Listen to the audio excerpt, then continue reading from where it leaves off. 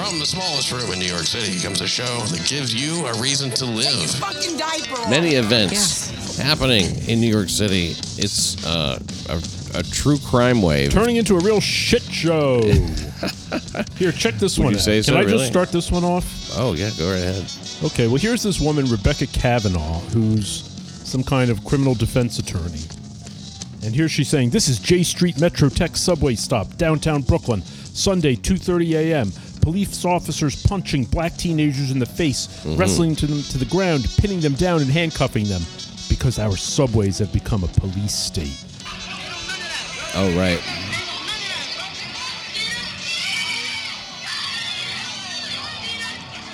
It's just like 2 minutes of this. Right. The two phrases that you start to be able to pick out a lot is, I know my rights, and he didn't even do nothing.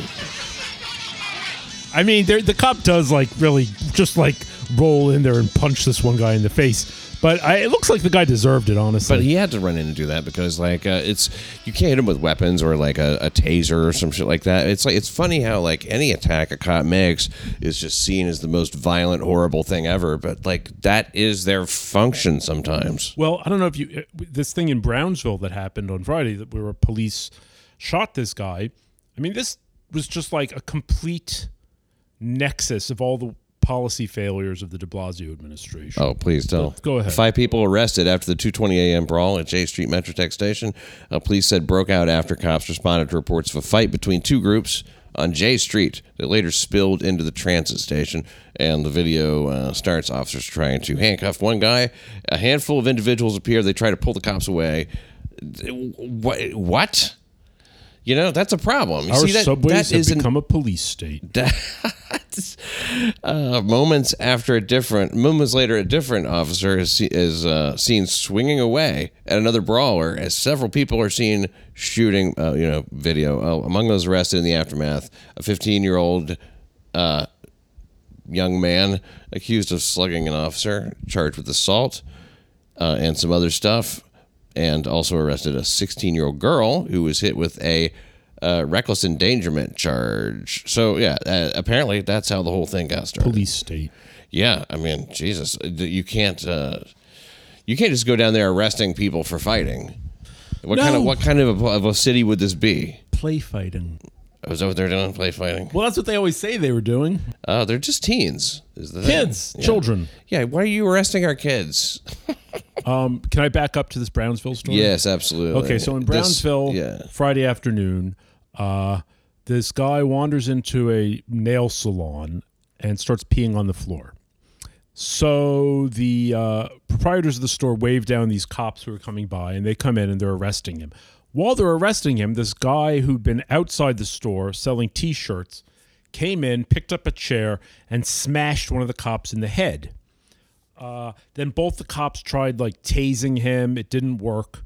And he was still attacking the guy. So he pulled his gun and shot him 6 times and killed him. Mm-hmm. Now this guy, it turns out, 33-year-old Kwesi Ashun. He is a paranoid schizophrenic.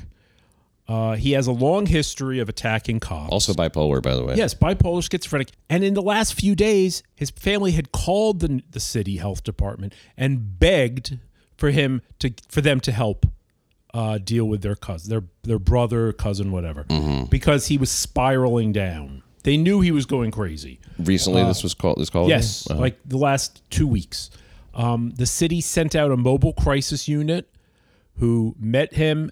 And after a couple of minutes determined that he was not a threat and said, if he gets violent, call 911. Now, this is exactly what de Blasio and Thrive NYC and the whole mental health network in New York, which spends billions of dollars, is supposed to avoid doing, calling 911. They're supposed to get out in front of these things. Now, there is a legal mechanism to deal with people who are endangering themselves or others who are mentally ill. It's called Kendra's Law, Assisted Outpatient Therapy Treatment, where you can bring someone like that before a judge who will mandate treatment, that they have to stay in treatment if they want to stay out of jail or a mental hospital. Families find themselves struggling, going crazy trying to deal with these relatives. And the city resists putting people under Kendra's law. De Blasio has decreased the number of people under it. All right, so the whole thing is just an utter shit show. May I ask you, why is that, do you think? Because civil libertarians resist it. They don't like, for one thing, they don't like the idea, because for one thing, you have to have a place for the people to go. They don't want to put them in, they can't really put them in jail effectively.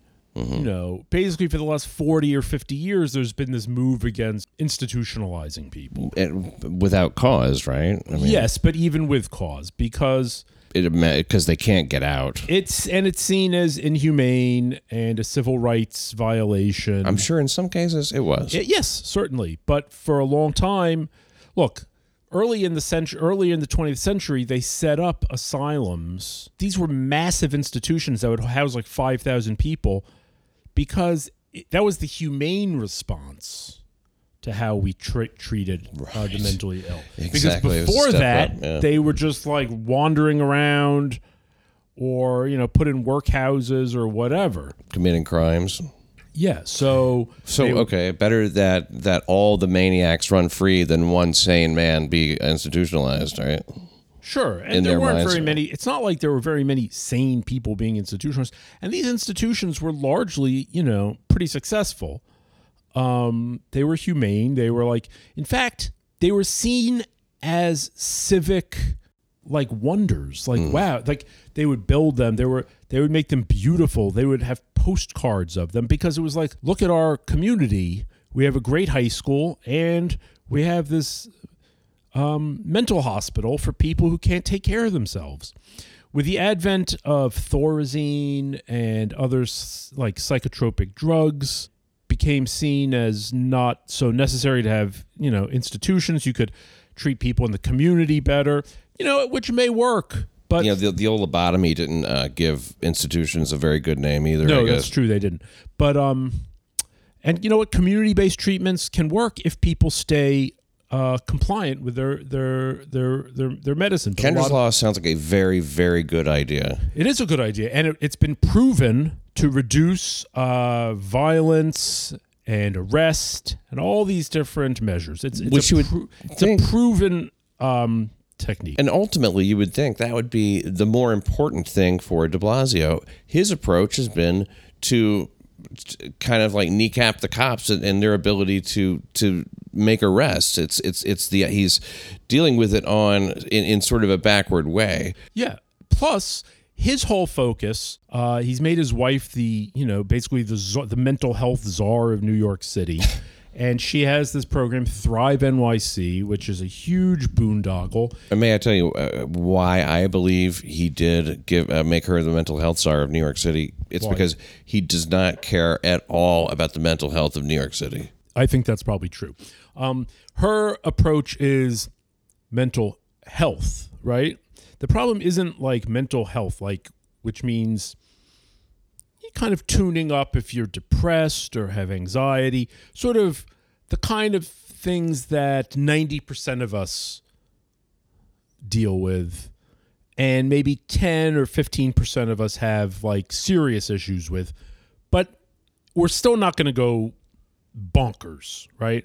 There's a smaller percentage, maybe 4% of the population that has serious mental illness. And they don't vote, I guess. And they don't vote. And these are people, that's who we really need to be focusing the resources on. But the problem is it's a stubborn population. It's very hard to cure. It's almost as if they're insane. Yeah. So anyway, this case. But then let me just tell you, as a coda to this whole story, the guy who set off the whole thing, who was peeing in the nail salon. Kwesi Ashun. No, Kwesi Ashun was not peeing in the nail salon. Kwesi Ashun was the guy who wandered in and interfered with the arrest of the guy who was peeing. I see. Okay. The guy who was peeing, what's his name? Dwayne something. Well, let me read the news story quickly here. It started as a minor arrest in Brooklyn nail salon.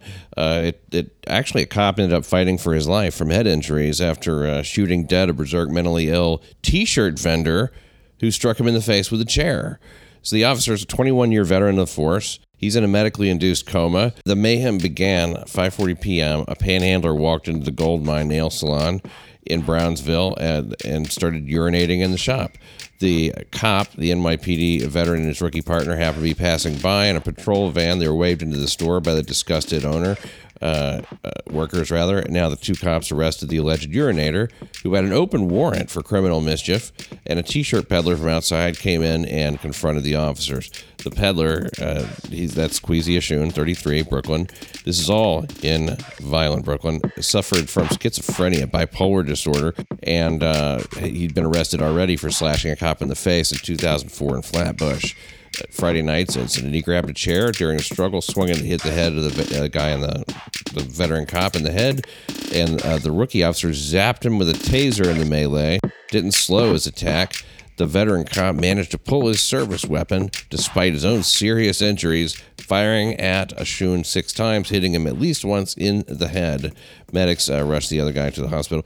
Now, Ashun was declared dead. And in the other attack in 2004, he had a kitchen knife, a folding knife in his possession, had to be subdued with pepper spray to be arrested. And in 2008, additional contact with the police because he was emotionally disturbed. His family members and other supporters rushed to the scene. A young man wearing an ID for Thrive NYC around his neck was also at the scene. So at least they're showing. That's the tangible result now, I guess, is that somebody like that will show up holding a briefcase and standing with the family members. Okay, great. So he's there to I basically encourage people not to sue. I guess. But here's the best part, which isn't in that story, is that the guy who walked in, the panhandler who was peeing on the floor, he was arrested. You know, he has outstanding warrants.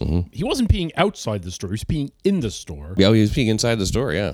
The prosecutor, the Kings County prosecutor, Eric Gonzalez, dropped all charges and released him.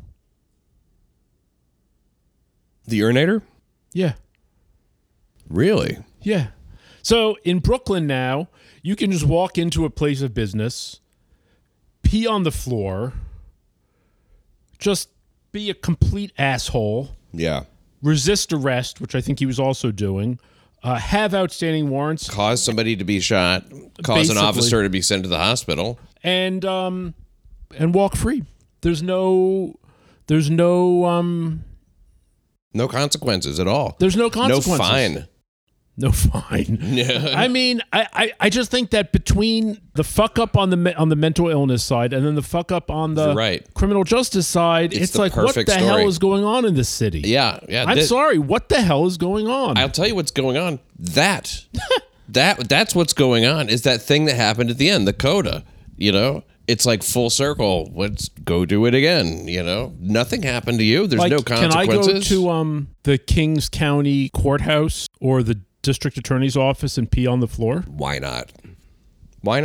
No, I mean, see, it's the double standard aspect of it doesn't really bother me that much. I have no desire to urinate in a nail salon, but it does bother me that these people are everywhere doing whatever they want, not being. How do the people in the nail salon feel? I mean, can you imagine running a nail salon in Brownsville? Like, it's probably not like the most.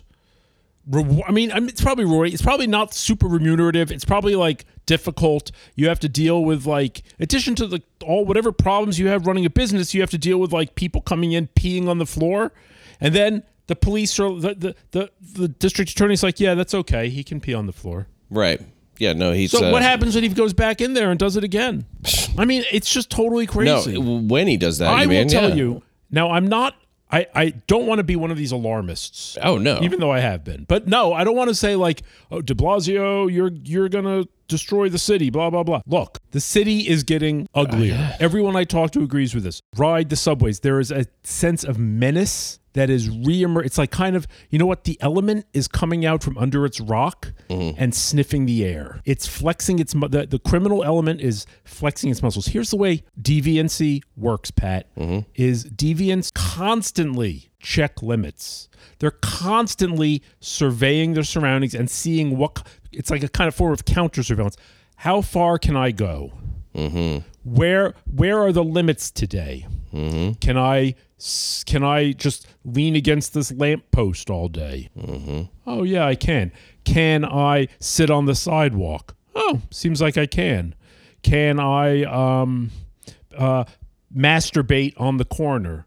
Well, apparently I can. And then it pushes and pushes and pushes. Can I jump the turnstile in front of a cop? Oh, looks like I can. Can I drink beer on the subway? This is the way it works. And they think that the liberals and the criminal defense people and people like Rebecca Kavanaugh. Here's my new perspective on this, Pat. Okay. For de Blasio, Gonzalez, the criminal defense people, you know what their motto is? The worse, the better. It is. The worse it gets, the better it is, because their goal is revolution, and they see the existing order as insufferable. Right. The existing order equals racist violence. So from their perspective, the worse, the better. the worse, the better. Okay, let's stress the system. Let's stress the system to the point where where it falls apart, and then we have to rebuild it in what they consider a just fashion, which would be like equitability, no prisons, no jails. They think no one should be in jail. They have this new thing. I don't know if anybody else has noticed it. They keep calling jails cages. They're like, you are building cages for humans who haven't even done anything yet. You're anticipating that some human being is going to do something. You just want to cage individuals. That the whole point of jails is not to jail people who have done something wrong, but to create an excuse to cage people. So they keep using this word cages as though a normal person is horrified at the idea of putting another human being in a cage. But in reality, a normal person is horrified at the idea of a violent criminal not in a cage. Absolutely. Absolutely. That's the thing. Yeah, okay, cages. Okay, you want to call it a cage? You don't want to call it a jail cell? I don't care. Right. Yeah, put him in a fucking cage. Yeah. I'm sorry. Some guy who walks into a store and just pees on the floor for no fucking reason. Let him pee in his because cage. he's an asshole. Yeah, put him in a cage. Yeah. I'm not saying keep him there forever. Well, he's acting like an animal, so treat him like an animal. Whatever. Tough shit. Yeah. I mean, how many times? Laws are laws at some point. Do you know what percentage of people in Rikers have been there before? 100? 3/4. I would think. At least, yeah. And there's so much more, because there's recently now a new idea in law enforcement, and I'm sure you're aware of this, that what they want to do is send a couple of mental health workers with them on 911 calls in a couple of districts, a couple of precincts, rather. And this is de Blasio's solution to this issue that we've been talking about, dealing with people that are mentally ill and who have, and when they call 911. So he's dealing with it after the 911 call has been made, which is the exact issue. It's like this hamstrings the police. This gives them another somebody else to worry about. Exactly. Exactly. Another layer of bureaucracy and supervision, by people who don't know what the fuck they're doing, or, it takes a lot of experience to be a good policeman. It takes a lot of training and all this stuff. There's a lot going on, frankly, a lot of intuition, impulse, and whatever that you're born with, that I'm makes Seth you good Barron, at that job. And I approve this message. So all that's happening, and you and then you send these couple of people that are basically CCRB, rejects who are supposedly going to get some limited training in mental health, and they're going to be what exactly will they be doing? Trying to talk this guy down? What will they be doing? Yeah, I mean, they've done these kinds of experiments in other places. It's not shown to work. Really, I guess. I mean, one person I work with says that really what they should do is, if you really want to do something like this, you have to have a special corps of cops who are deeply trained in how to deal with mentally ill people and de-escalate the situation. Same way you have a special cops who know how to do hostage negotiation. Yeah. And you send them to these calls. But the fact of the matter is, the city gets something like 1,000 emotionally disturbed person calls every day. Okay, and they're not that's a lot. That's a lot. They're not going to be able to send a mental health crisis worker on each of these calls. And in this case in Brownsville, it wouldn't have made any goddamn difference because it wasn't an EDP call. Right. The guy just wandered in out of nowhere and smashed. And here's the best part. You got to get someone a little closer to the root. You got to see how many people on Twitter are going on about that's this same woman, Rebecca Kavanaugh. called him, said he was an unarmed man. It's like, well, yeah, okay, unarmed, except he's got a chair and he's smashing some guy in the face. And let's not forget. How did an unarmed man put a cop in a coma? Yeah, the cop's in a coma now. Mm-hmm. So how did an unarmed man do that? Oh, he's unarmed. Why would they shoot a guy? Jesus, the media is a big problem. They foster this shit and they encourage it. They set a tone that's unforgivable. It makes me mad. I know, I can tell. Now every precinct will get 2 co-response teams, each precinct. Now these precincts that are getting this one is in the Bronx, the northern part of the Bronx, and the other one is in Manhattan's East Harlem. So it's the 25th precinct and the 47th. And they will each get 2 co-response teams composed of a pair of cops and a counselor. And the teams, when up and running, will that'll end the current policy of only sending cops or paramedics to respond to 911 calls about deranged individuals. The response from the police is very, very straightforward on this. Law enforcement sources also said that pairing cops with counselors was a recipe for disaster, with one warning: some innocent person's going to die real soon with this program. Yeah. That's pretty straightforward. Right. Do you know why this happened just now? Is Jumaane Williams, the new public advocate? And I got to say, I didn't read this report, but in summary, I actually agree with him. Here's what he said. The plan moves follow the recent release of a scathing report by public advocate Jumaane Williams that blamed de Blasio's inaction on the city's mental health crisis for the fatal police shootings of at least 15 unhinged people in the past 3 years. So he's at least blaming it on de Blasio and not the cops. Listen, at this point, at least. I'm going to make a bold statement here and call for de Blasio's resignation. Listen, why not? Can I tell you an incident that happened to me last week? You certainly can. Really? Yes. You don't mind? There's one more thing about this to get out of the way with these counselors, and they're also the NYPD is weighing whether or not to end the term EDP, emotionally disturbed person. Yeah, that's going to change anything. That's the problem. See, this is what they keep saying. We have to end the stigma. Mm-hmm. The stigma. Now, it's true. Maybe there is a little stigma. Say if you're from like a West Indian family and, everybody's supposed to work really hard, or some immigrant family and, I feel depressed. And but the ethic in the family is, don't worry about being depressed. Get out there and do your work. Sure. Okay, fine. Maybe there's stigma there.